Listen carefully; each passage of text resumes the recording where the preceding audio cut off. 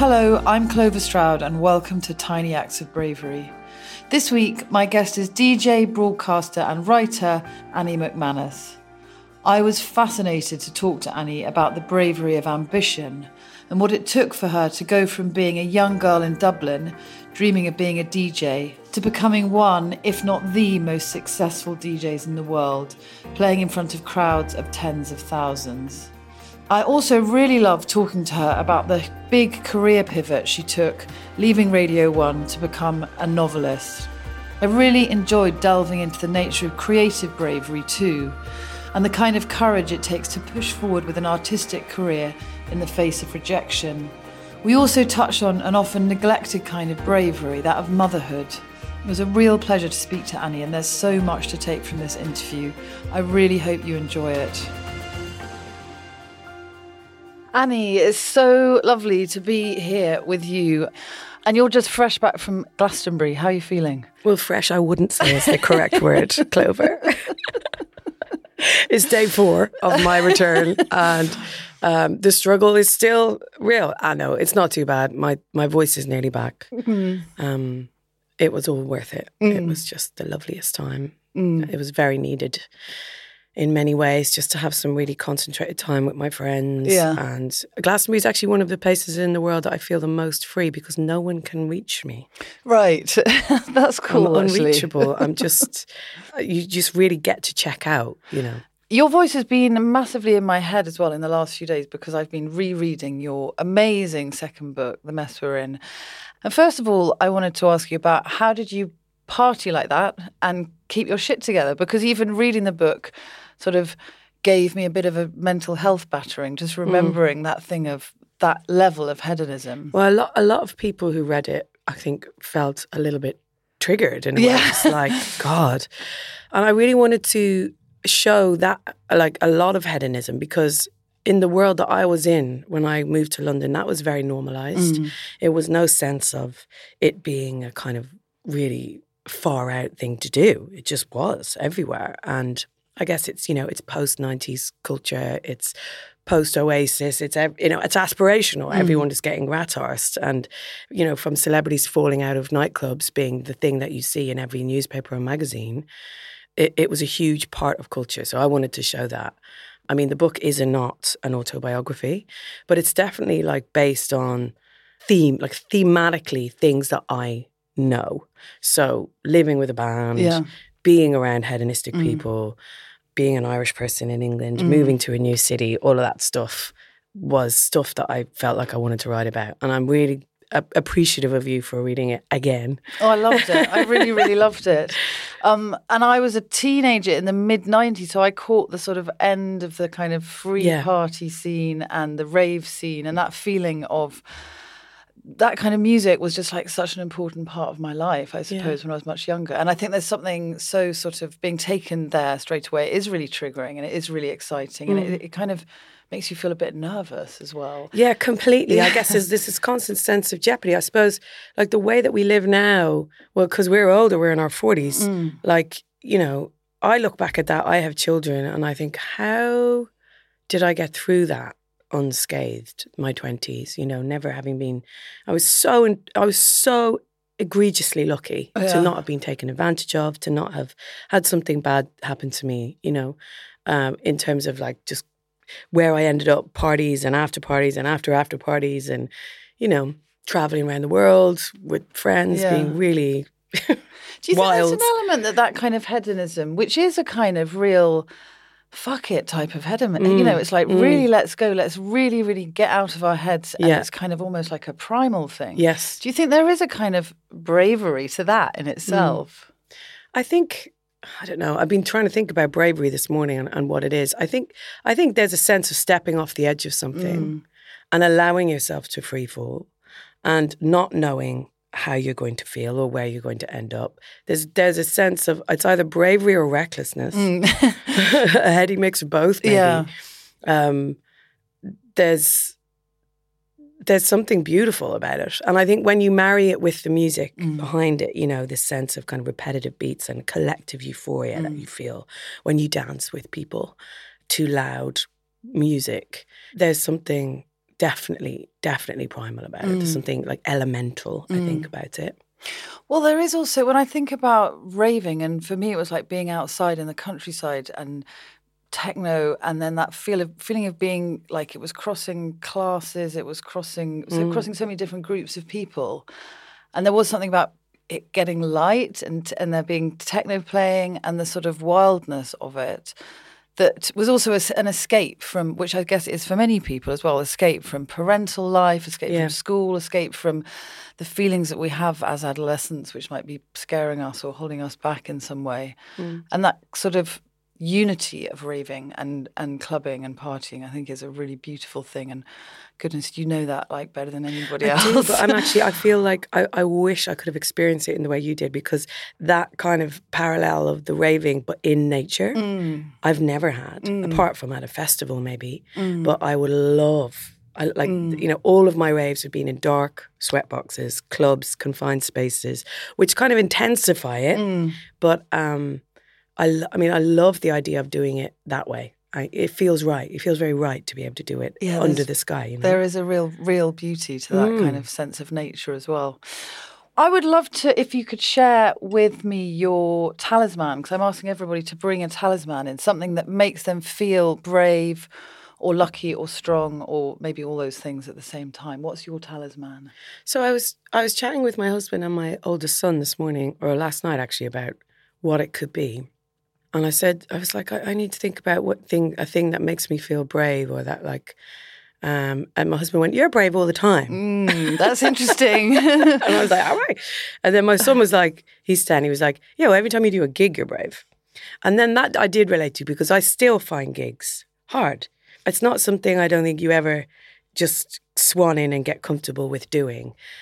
It's not the playing music or the technical side of delivering a set that I find hard. It's the standing in front of people, being a performer. And the nature of clubbing hasn't always been this way, but it's turned into this way, is that everybody stands and faces the DJ and it kind of expects something of them. And I feel that weight of that very deeply. And I used to get hammered, and that would be how I do it. I'd have, 2 or 3 vodka tonics and more as I played and crowd surf and, be wild. But, in my 30s, I had to stop doing that. And now it's still, I have a loud internal dialogue in my head that goes all the way through. And it's just something that still doesn't come fully easily to me. So I brought this thing, which is very odd, but it's a little badge. It's a homemade badge that someone gave me at a gig quite recently, actually. And it's, I'll describe it. It's a heart-shaped badge. It's a heart cut out of cardboard. And it's got a bit of red paper stuck onto it. And it says in handwritten words, "I love music more than anything." And I get all sorts of presents and gifts given to me when I DJ. But I just thought someone making this to give to me was really moving, actually, and really meaningful. Because it's a thread from them to me. It's a kind of physical manifestation of our connection, which happens when I DJ, which is kind of, I just found it beautiful. And for me, it's a way of remembering that when I gig, it's what it means to people. You know what I mean? What the music means to people and what it does for me. Because it does fill me up as well, gigging. It's not a negative experience. It's very important that I say that. It's not something I'm fully comfortable with, the performative aspect. But when a gig goes well, there's no better feeling. And when you feel like you've directly connected with people in a physical way and in a figurative way, with music in an emotional way, it's everything. I think what you've just said, though, the connection is the key thing, because that's what we're all wanting and craving and needing in life, in sort of all aspects of life, isn't it? And I suppose with the idea of bravery, we kind of need other people to say, yeah, you can do it, you can do this, or you're going to be all right. And it's beautiful. That little like homemade badge is a really, really lovely thing. It's also lovely, the thought of you performing in front of, what's the biggest crowd you performed in front of? I think it was recently, actually, I supported Harry Styles. I saw that. So that was like 80,000. That's massive crowd. But actually, they were all women and kind of young girls. Yeah. So it was quite unique. It's the most beautiful crowd. You connect it, using music to connect like that and to kind of bring people so much joy and connect them to one another as well. And that your brooch there, the homemade brooch, is a really, really lovely exemplification of that, definitely. It is, and it kind of grounds you as well. It's like, it reminds me of why we're here. You know, we're all just here for one thing. We need this sense of connecting to each other through music. And that's all it is, really. And it's a good reminder. I'm really interested to hear, though, that you find it nerve-wracking because you see, I've seen you performing on the TV or something. You think, what does that feel like to be walking out? What is Annie feeling like going out in front of a massive, massive crowd of people? Obviously, as a DJ, it's a particularly gigantic crowd. How do you kind of deal with the nerves of that then? It's not really the feeling. It's the being stared at. Right. It's the being the subject of people's attention is the bit that I find hard. So for me, the DJing is what carries me through. The having something to do, the fiddling with the knobs, the selecting the tunes, that gets me through. And normally for the first half hour, I would be afraid to kind of look up and really catch someone's eye. I'd kind of give everyone a wave and like smile and... but then after a while, I'd relax enough into it and be able to look at people and say hi and stuff. But I think it's just the same as anyone. If you're walking into a room and you have 2,000 people staring at you, it's kind of absurd. It's kind of strange. and that's the essence of it, I'm not a natural exhibitionist. It's not something that comes naturally to me. I was thinking of people who I thought were brave on the way here, and I was thinking of Roisin Murphy, who's one of my favourite music artists ever. And she's someone who I kind of idolise because she seems completely the opposite of what I am, in that so natural in the spotlight. Not just natural, but like a flower that blossoms in the spotlight. Like can just perform so effortlessly. And I'm just not that. I'm a bit awkward. I can't really dance. I'm stiff. I just feel it's that classic DJ, DJ thing. DJs can't dance. We're here to play the tunes. I love dancing, but I just don't really feel like I'm very good.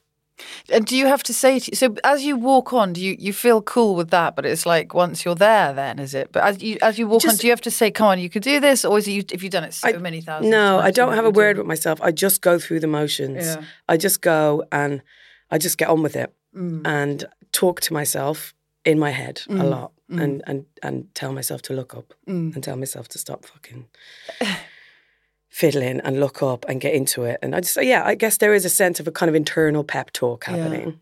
Yeah. And when you've done it, are you then on just like a gigantic high? How do you kind of deal with the next bit? Because there's also like the rush of doing it. And then what do you do? Where do you take all that energy when you walk off stage? It's so mad. It's such a cliche. Like when you come off a stage and you half an hour later you're in a bed in a silent hotel room. Your ears are still ringing, your head is aching. I always get a headache when I DJ. I don't know why. I think it's the loud music, but recently anyway, that's happened. But yeah, you feel kind of very physically like you're kind of, the music is ricocheting around inside you still. A lot of the time I would look back at, tagged videos and just look at the gig from a different perspective, from people on the floor's perspective and see what it looks like. And then hopefully just wind down. But it is such an extreme difference. And again, it's changed quite extremely because, 10 years ago I would have been sticking around for drinks. Sure, yeah. Now I'm quite like, I just get out quite quick and get home. So yeah, there is a period of just having to sit and let the music kind of seep out of you. Let the kind of intensity seep out of you over a period of an hour until you feel your natural tiredness comes back and the adrenaline is gone. It's a beautiful image, that thought of the music like leaving you, having been part of you and then leaving you. I really am curious about how you get from where you were as a child, and I've listened to various interviews and read interviews with you talking about your childhood, which sounds very happy and, a very sort of solid childhood. And there's a description that you were talking about recently of starting drama quite late on in your schooling career and getting really into drama and then getting your heart set on going to university to study drama and not getting the place, doing the audition and not getting the place and going up to the bathroom and you had long dark hair and you cut off your ponytail, which went down to your bum, I believe. And it's such a, it's such a powerful image that. Such a drama queen. Clearly. A drama queen. And actually your hair, your amazing curly dark hair is like a really distinct part of your identity as well. Can you tell me a bit more about how that felt and whether it was a significant moment in growing up to become the person you are now? Yeah, I'll start with how it felt. Like, I was devastated. And I think at school I had a sense of having to really choose my vocation. And that was going to be me. And that was going to identify everything about who I was. I had no sense of being a multi-hyphenate, person. I didn't know you could change your mind after a couple of years and do something else. Like, it was just like, okay, I have to be this. So, and I hadn't known what I was going to be. And then acting felt so natural. And I loved it.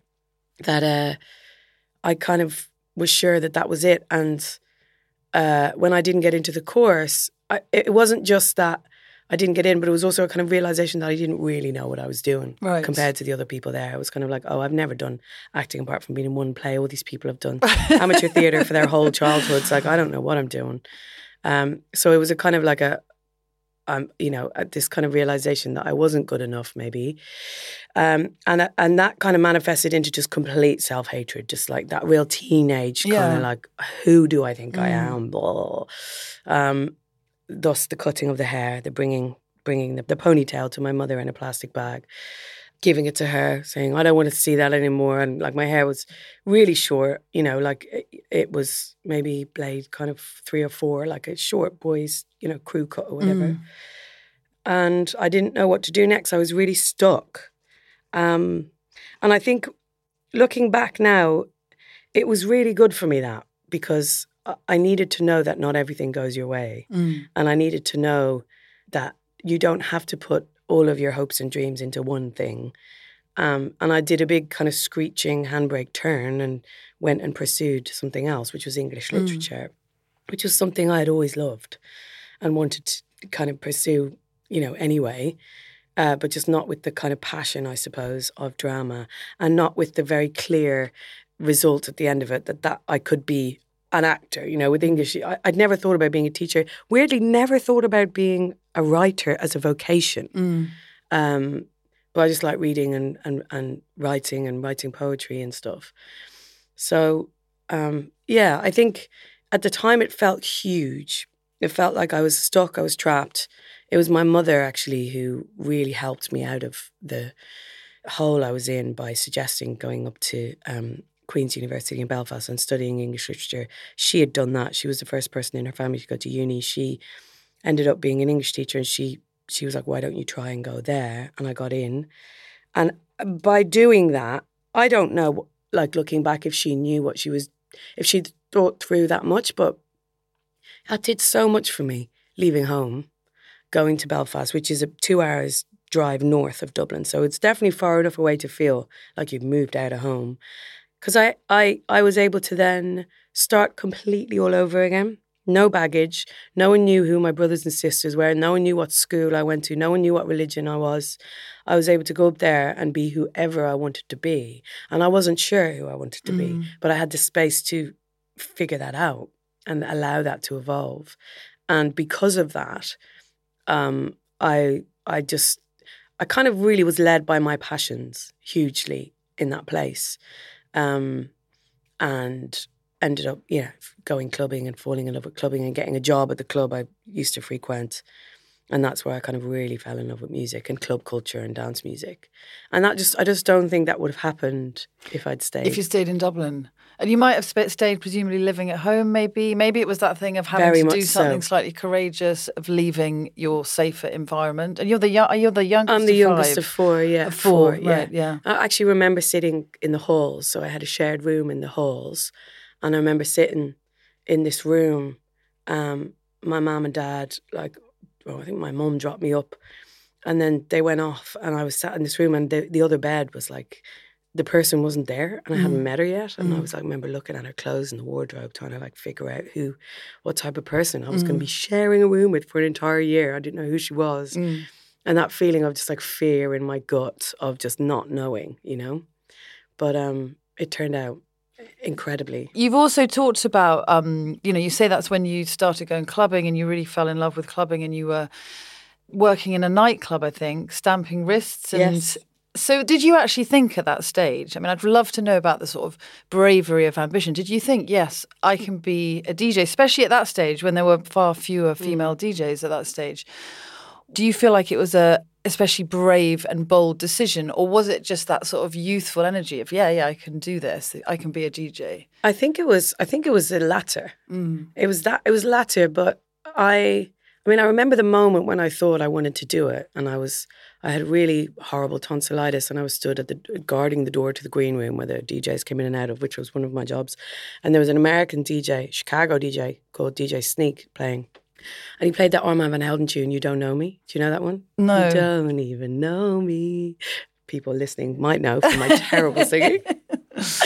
And I remember like this kind of ripple of energy moving over the crowd and just being like, whoa, that's mad to watch how a song can move a crowd. And to kind of, it's kind of alchemy to kind of, to create a new energy in the room, a kind of higher energy. And I remember thinking I wanted to do it. And all my friends that I went clubbing with were blokes. And I bought a pair of decks off my friend Mickey Murphy and a terrible box of techno records. And so I think something like I never hesitated in taking it up as a hobby because it was just something I wanted to try. And I will have probably had designs to do it. But I'd never once seen a woman DJ. Every DJ that ever came to this club, which was called Shine in Belfast, amazing DJs, global DJs, they were all men. The people who ran it were all men. There was one woman who did the visuals, I think. She's a graphic designer. So it was kind of, I'd never seen a woman in that position. But at the same time, I was listening to Radio 1 and Marianne Hobbs was doing a late night Monday night show called Breeze Block. And she had a profound effect on me in being a voice, a woman's voice in a world of kind of gatekeeping men that was wise and funny and knowing and just so cool and so aspirational. And she really, I think, burrowed in there and helped me realize that there was a place in that world of music that I was like vociferously collecting and being obsessive about that I could maybe inhabit. So it's her I have to thank. And it's her that kind of helped me figure out that maybe radio was a place I could be. I didn't think that DJing was a vocation. I thought it was just a passion. So radio to me felt like the very sensible and also just more feasible career choice at that point. So that's what I pursued. Right. And then when I got my show on Radio 1, it was then that the gigs started rolling in and the kind of DJ career took off. And that was absolutely terrifying. Was it terrifying? Absolutely terrifying because I was a woman. Right. And I had a sense of having to prove myself twice over because of that. And a sense of people stood at the front line. Okay, let's see what she can she mix? Can she really mix? And, I used to show up at the gigs and I'd have the entire set planned out and written in order on a piece of paper. I'd come and I'd take out my little piece of paper and unfold it and put it down and flatten it out. Hi guys, don't mind me. Like so uncool. and then get my vinyl and start playing. And I remember my boyfriend at the time would stand behind me and be like, just look up and smile. They just want you to smile. I'm like, shut up. Because I would be so fucking like terrified of doing a bad mix. Because to me, the mixing, the technical side was the test of whether I could be a DJ or not. Obviously, I know now if I do a bad mix, it's fine. You get over it. It's not everyone does it. So it's okay. But back then it just felt like this really big and terrifying test. So I guess, there's still elements to how I DJ now that are the same as that. The looking up and smiling always takes me a little while to really feel brave enough to connect with people who are staring at me. It's beautiful hearing somebody as like brilliant at what they do and as successful as you talking about starting out and that fear, and what that felt like and how you kind of dealt with that, I suppose. And for anybody listening, that when you're trying to establish yourself as something, whether it's a DJ or a chef or whatever it is that you're trying to do, and you don't actually think of yourself as that being, as it were. Yeah. Well, what point did you start thinking, yeah, I'm a DJ and I'm good at this? I think it's very, very gradual. I don't think there's ever one specific moment where you arrive. Maybe the way that people start talking about you changes, but I think it's the same with anything. When you do one thing for long enough and you become fluent at it, I suppose, it becomes natural to you.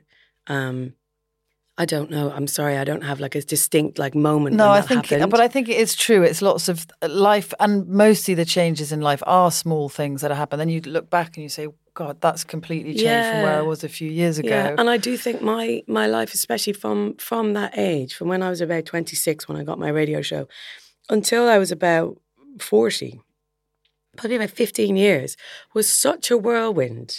There was never time to stop and reflect. There was never time to stop and be like, oh, look at me, I'm doing great. It was just like, no matter how big or special or life-changing the gig would be or the career moment would be, it's always on to the next thing. Always. And that's one thing I'm trying really hard now in my 40s to just kind of just fucking take it in. Yeah. Take it in. Feel it and be present in it. Right.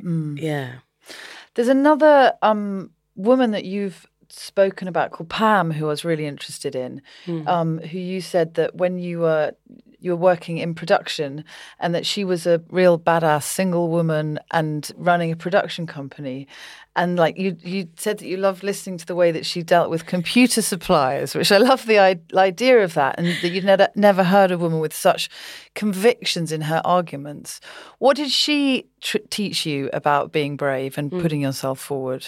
I mean, just to say, my whole career is peppered with wonderful women who've given me legs up here and there. Like it really is. And she was probably the biggest one because, yeah, she took me on to run her office. It was a music promotions office.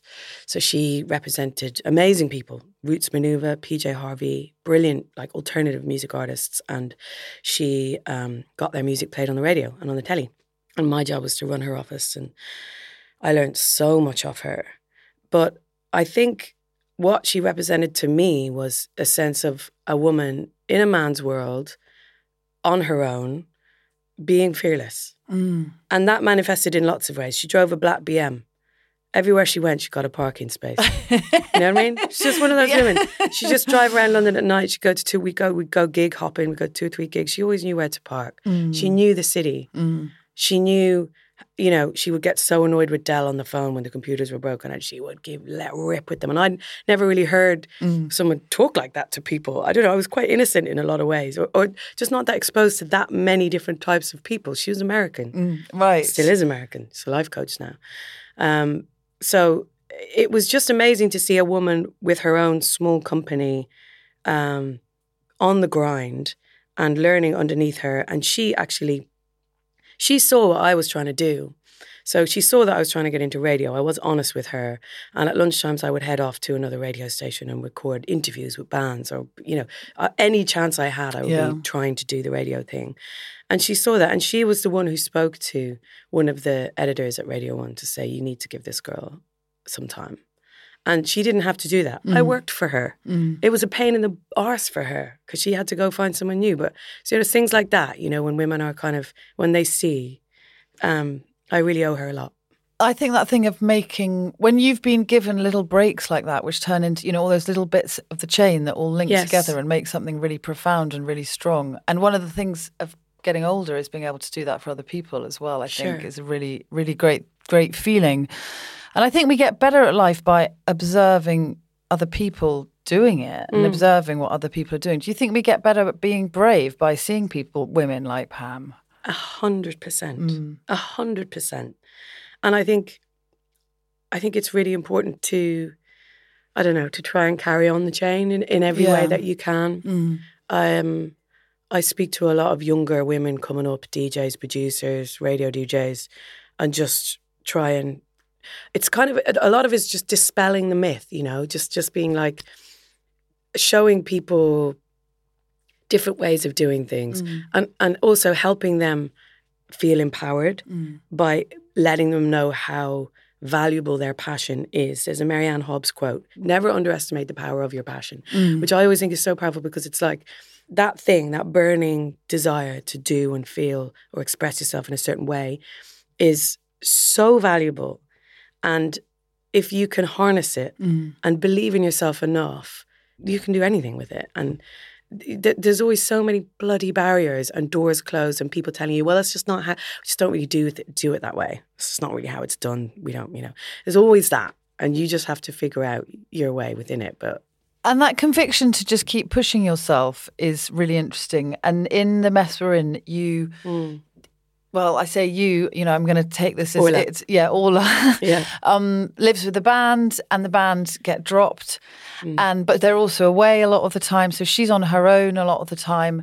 And you've described living with your brother in London when he was away touring. You said that they were away so much they come back and you'd like have painted the whole house purple or something like that. Yeah. When you were spending that time on your own, what gave you the kind of conviction, the bravery to keep believing yourself and keep pushing yourself, and not just kind of, I suppose, it would be easy to kind of curl up and do nothing or get depressed or kind of not keep pushing yourself. What was firing you then? I think there was a sense of passion and ambition. I've always been so ambitious. Music, discovering music, that excitement of just discovering a new band or a new artist, new rapper or something, just feeling so like swept up in it. Making mixtapes, I was doing a lot of that very crudely on my decks. Going to gigs and being inspired, just really trying to throw myself into as much music as I could really helped. I was also writing songs on the guitar. Just, I don't know, all of that. My family, like, we're all mad doers. We're not very good at sitting still. Yeah. My friends always say that about me, that I'm not very good at just being. I'm working on it, but I'm just not very good at just sitting and being. I have to do. So if you came around my house and we hung around for a couple of hours, I couldn't just sit with you and chat. I would have to get up and be sweeping or doing something or make something or I can't, I'm just not good like that. So in terms of like getting through a day and being motivated to get up and do stuff, I've never had issues with that. Probably to my detriment, actually. I love that idea of you like making mixtapes and writing music and working away at it. None of you becoming Annie Mac is not something that happens like a series of happy accidents, is it? It is, and it's nice hearing you use the word ambition as well, because I think sometimes we're almost a bit, slightly ashamed of it in a way. Do you think we as women or we as, people from the UK? People from the UK, right. I think, probably, yeah. And I suppose ambition is a kind of bravery as well, isn't it? I think it really is. It's a faith in yourself, or a kind of, it's holding a hope for yourself, a sense of belief that you have the capacity to go somewhere. It's kind of betting on yourself. Betting on yourself, It's kind of betting on yourself. But yes, there's a bravery to that, in that you are pushing forwards through any sense of fear or doubt or anxiety. You're pushing it. And that, I suppose that's the definition of bravery, isn't it? It's kind of pushing through fear. And also to sort of trust the expansion and then contraction of life, that there will be an expansion again, It's not going to be like a sort of upward trajectory all the time. It's going to be the line upwards or along or through something is kind of zigzag, really, isn't it? Very much so. What about the decision to leave Radio 1, where you'd been for 17 years? That was like an incredibly coveted spot. Did that feel like a brave decision to have a big sort of career pivot and leave something where you had been incredibly successful and, presumably very happy and loved what you were doing, and to jump into the life of being a writer, which is, as a DJ, you're right in the centre of 80,000 people or radio station. As a writer, as we know, you're like on your own in a room. You and the computer. It's really interesting talking about, courage with that. everyone said at the time, "Oh my God, you're so brave." But with this kind of sense of, it felt loaded. It was like, "What the fuck are you doing?" Kind of, Right, yeah. People used to stop me in the park and be like, "Are you sure?" Yes, it's good. And I was sure. I had a lot of conviction in my decision. I was really sure, and I felt really happy and relieved to be sure. I was sure because I had taken up writing and written my first book, and it had felt so like a sense of coming home that it was kind of, I had so much conviction in knowing that I wanted to do that. But what I didn't really fully plan for, and I couldn't have because I didn't know really what it was going to be like, was the life of a writer. And so for me, the being brave bit has really come in probably at the end of last year, when work really did kind of dry down of my own willing. The gigs really dried down in autumn, winter. Everything was much quieter, and I just really was in the house on my own a lot. And I found that really hard. I have to say, I've just actually finished writing a piece for The Observer about it, about feeling lonely for the first time, because I hadn't realised, I'd never had to realise, that my entire life I've been physically surrounded by people, whether it's squished up in the back of my dad's Volkswagen Passat with my brothers and sisters as a child, or sat, in a big warehouse or room or wherever I'm playing in front of thousands of people. I've chosen vocations that have put me right in the middle of connection. And suddenly I'm at home in my own thoughts with no one to talk to all day, going a bit mad. And I found that, the actual writing aspect I loved, but whenever I had to hand my book in, as you know, when you hand your draft in, you have to wait like a couple of months before you're able to make, before people read it, and I need to be removed from it enough to be able to come back to it and really see it without being too close to it. I need to be able to edit out loads of huge swathes of words. So I always like to put it away for 6 weeks and then come back. And that bit, oh my God, I just found so hard. I couldn't write about anything. I wasn't inspired to write anything short form. I felt quite lost, actually. So do you love writing? Yes. You love the process of it? Yes. Do you love it? Because I love it and I hate it so much at the same time. The actual writing, when you're writing a story and you're in a story and you're consumed by another world. There's nothing better. Yeah, it's better than any high, isn't it? It's better. Any high. Time disappears. There was also a word that I really loved in The Mess We're In, when the band gets dropped.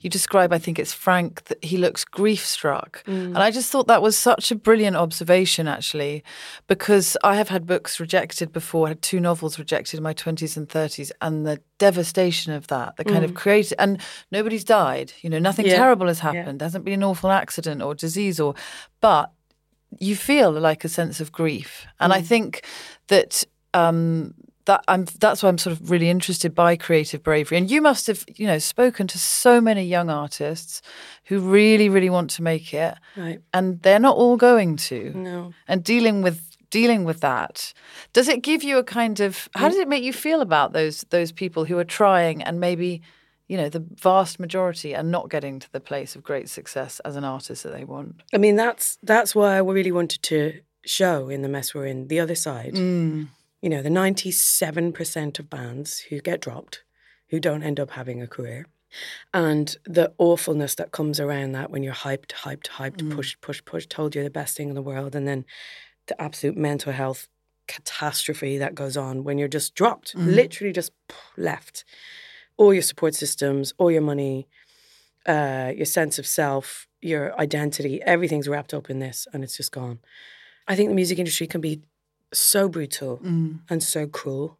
And I think, I don't know, I would like to think it might be changing a little bit with how young people see mental health and the kind of discourse around it. It's more people, I think there's a sense of responsibility maybe more with, labels now have therapists and, things are changing in that way.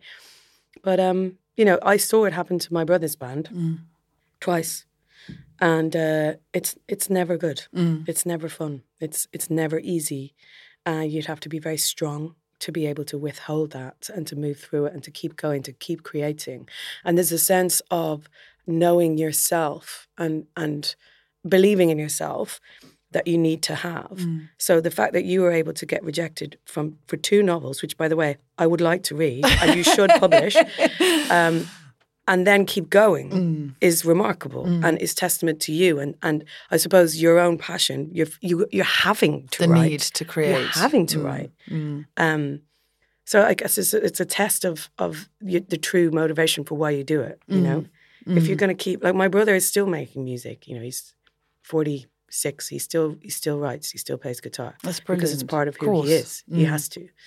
And I think when you're young, you believe that these people who sign you and these people who look after you and these people who A&R you are the authorities. And what you realise when you work in the industry is that everyone's a blagger and everyone has no more clue than the next man.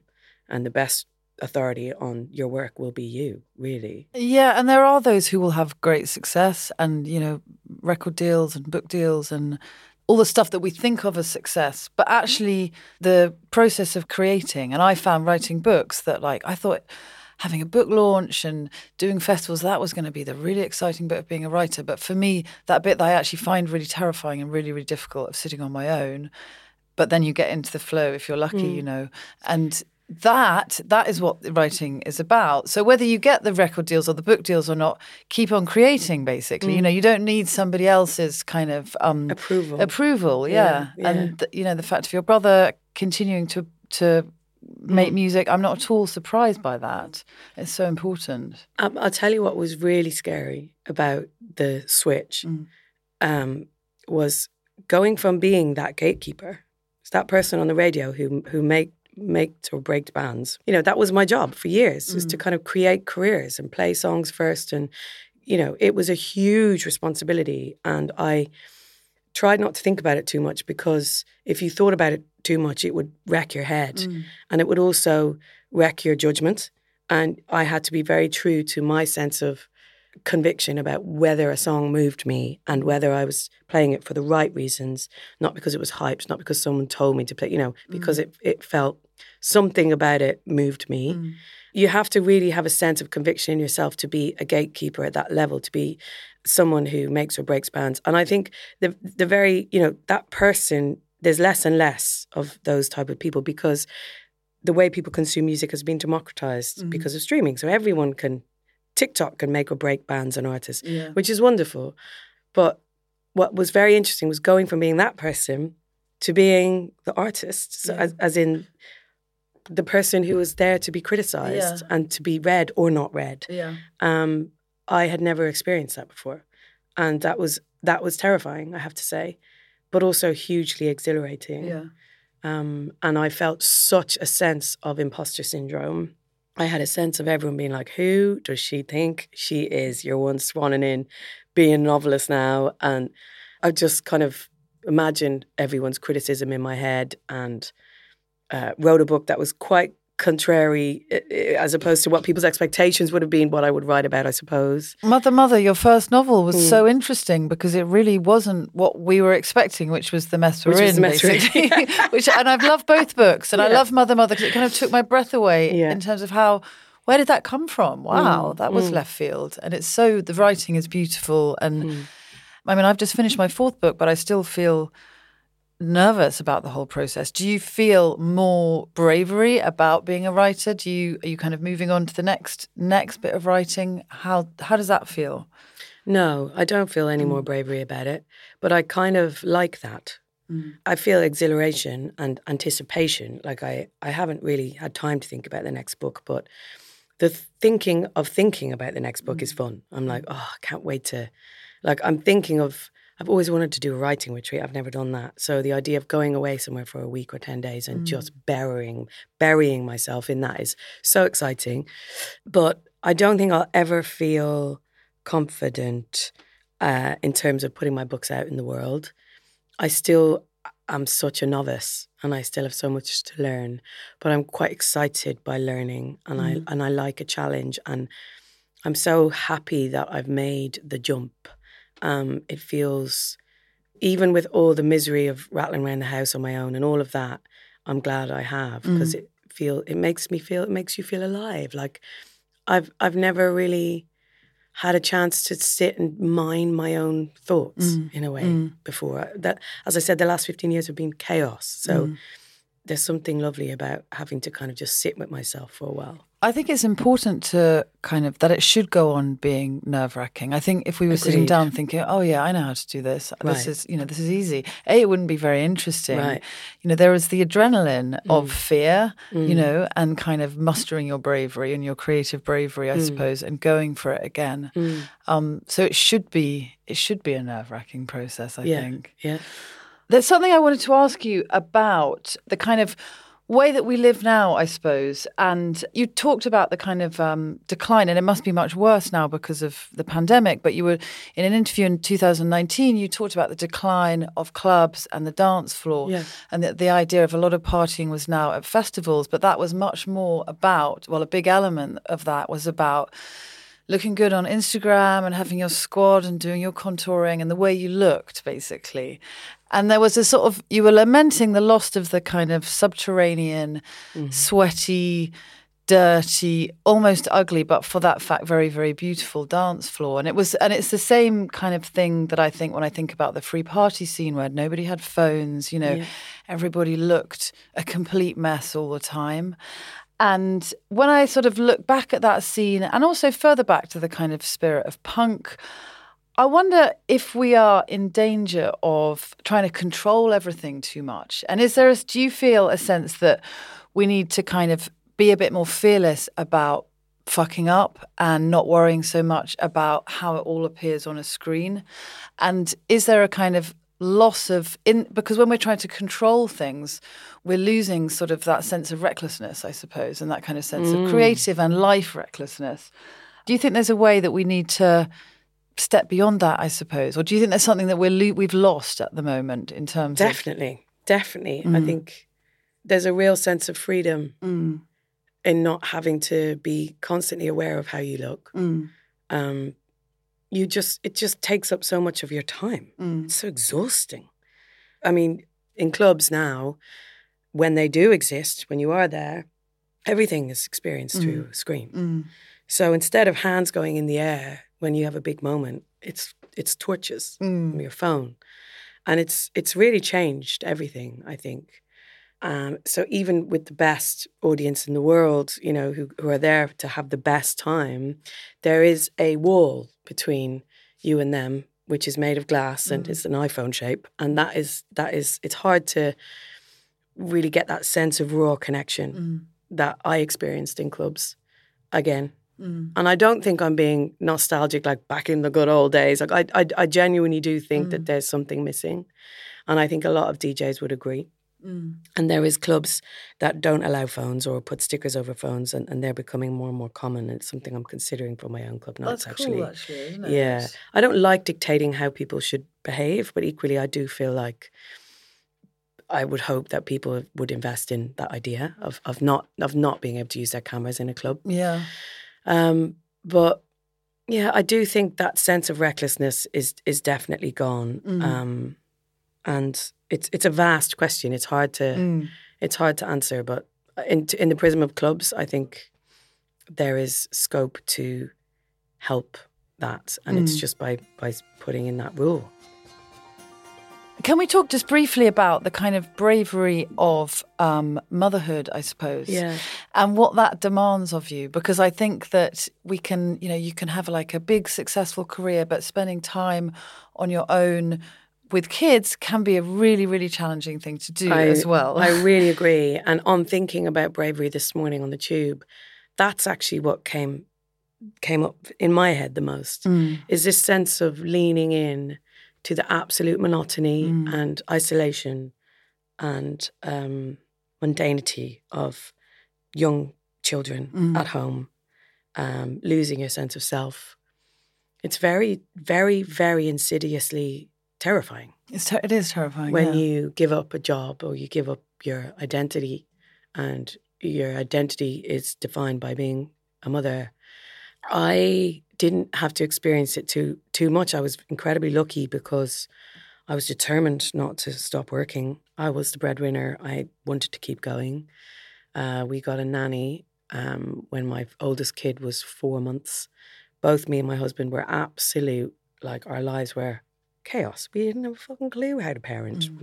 I mean, no one does. We're all blagging it, but we had to learn on the job a lot. But those women that I see who are kind of in the thick of new parenthood that you see in the park pushing, looking glazed and dazed, I feel so deeply for them still, because I know how it feels. And it's terrifying. The fear of keeping a child alive, the fear of fucking up, the fear of getting it wrong. There's a real bravery in, a very quiet bravery in doing that day in, day out. Whilst your sense of self feels like it's slowly eroding, you know, you're kind of forgetting who you are. It's incredibly brave. Yeah, and I think that parents who are doing that and doing it really wholeheartedly, like, deserve more recognition as well for the kind of courage, because it's bravery is almost like a fast walking out on that stage in front of 80,000 people, but then the courage to like remain connected and keep sort of putting the time into parenting it's difficult. It's huge. And it's not just babies. I mean, it's still the case now, you know. There's sacrifices. I think you have to make sacrifices all the way through parenting. And I mean, you're choosing to have a baby. It's a privilege. I'm not saying that it isn't, but I suppose there's a real. I mean, you're so good at talking about it in your work in a very real way, in a very relatable way, which I think is why so many people, you know, are so moved and find your book so meaningful, because it's not often that you find people who are able to talk about the dark side of parenting in such a kind of real and relatable way. But I really, when I read your books, was like touched by that, by those feelings of fear and darkness and confusion and disillusionment and disorientation, all of that. Yeah, it can be a really, really terrifying place to be. What do you teach your kids about being brave? Is it something to you that you kind of instill in them? There's quite a lot of fear in my house, actually. My oldest son is one of the most common things that he says. I'm scared. I'm scared. Always at night. So I've spent a lot of time sat in the dark waiting for him to fall asleep. And I've really battled with that myself, with the right way to deal with that. I go from being like, come on, you're grand, to then being like, God, he needs to be allowed to be scared, you know. And I've been through such a journey with knowing how to parent him. So I try and teach them, I suppose, by doing things myself. My thing is just like, I don't want to tell them how to behave. I don't want to put words in their mouth or anything. But I hope that by being an example and going out to work and doing gigs and seeing how I live my life, that they will feel more brave. And by going into situations, social situations, you know, my husband never wants to go out. He never wants to, I'm so opposite to him. He never wants to go to parties. I'm always dragging him along. So it's kind of, it's having to be that person that, you know, leads everyone in behind me to a room. Come on. Well, the fact that your son's, you know, this morning you said at breakfast, your son was saying, you're always brave. So you're showing them something. You're doing that. You're succeeding in that. And I have to say, actually, the interview that you did with your husband on Changes, your podcast about his ADHD diagnosis, was one of the bravest, most brilliant interviews I've ever listened to. And there is so much being said about ADHD at the moment. And it's the first time I've really heard it explained in a way that I could vividly understand. And it made me think about one of my children particularly. It was like, yes, like that, you know, your husband was explaining everything that I kind of could see in my son. And I'm really, really, really grateful for that interview. And it was really brave to kind of... It was very brave of him, wasn't it? Yeah. I thought it was so brave of him. He's incredibly brave in lots of ways, I think. He's very open and willing to show himself to people. And I've never had such a reaction to, I don't think anything I've ever done than that interview. I still get messages every week about it from It was people. brilliant. It was really, really brilliant. Before we wrap up, I was just thinking, for somebody listening to this who might be feeling afraid or in need of to feel braver, I suppose. They might be facing a big thing, like a big work challenge, or a smaller thing, like, you know, it can be a brave act just to get out of bed when you're feeling really, really bad. What advice would you give to somebody who's feeling like, I can't do this? I would say try not to be afraid of fear. So when you feel that feeling of fear, don't take that as a trigger to stop whatever you're doing. I suppose it's kind of allowing the fear to sit in your body, but doing it anyway. So not letting that fear dictate your actions is the key, which is very easier said than done. I'm not sitting here pretending it's easy, but I suppose it's kind of acknowledging how you feel without letting it flatten you. That's the key. And you will feel fear all the way through your life. And it will come and go and it's just about learning how to see it and feel it and let it pass. Yeah, and I think that to be reminded that you will feel it all your life is really, really important. It's a really profound thing to say. Yeah. It's not something you feel when you're a little kid or as an adolescent. It's there all the time. It's part of being human. And you can. And there's also a sense where sometimes I crave it. Yeah. I don't know if I'm allowed to say that, but, when life feels safe and predictable, and I've orchestrated for it to be that way. Sometimes I have a sense that I want to feel afraid.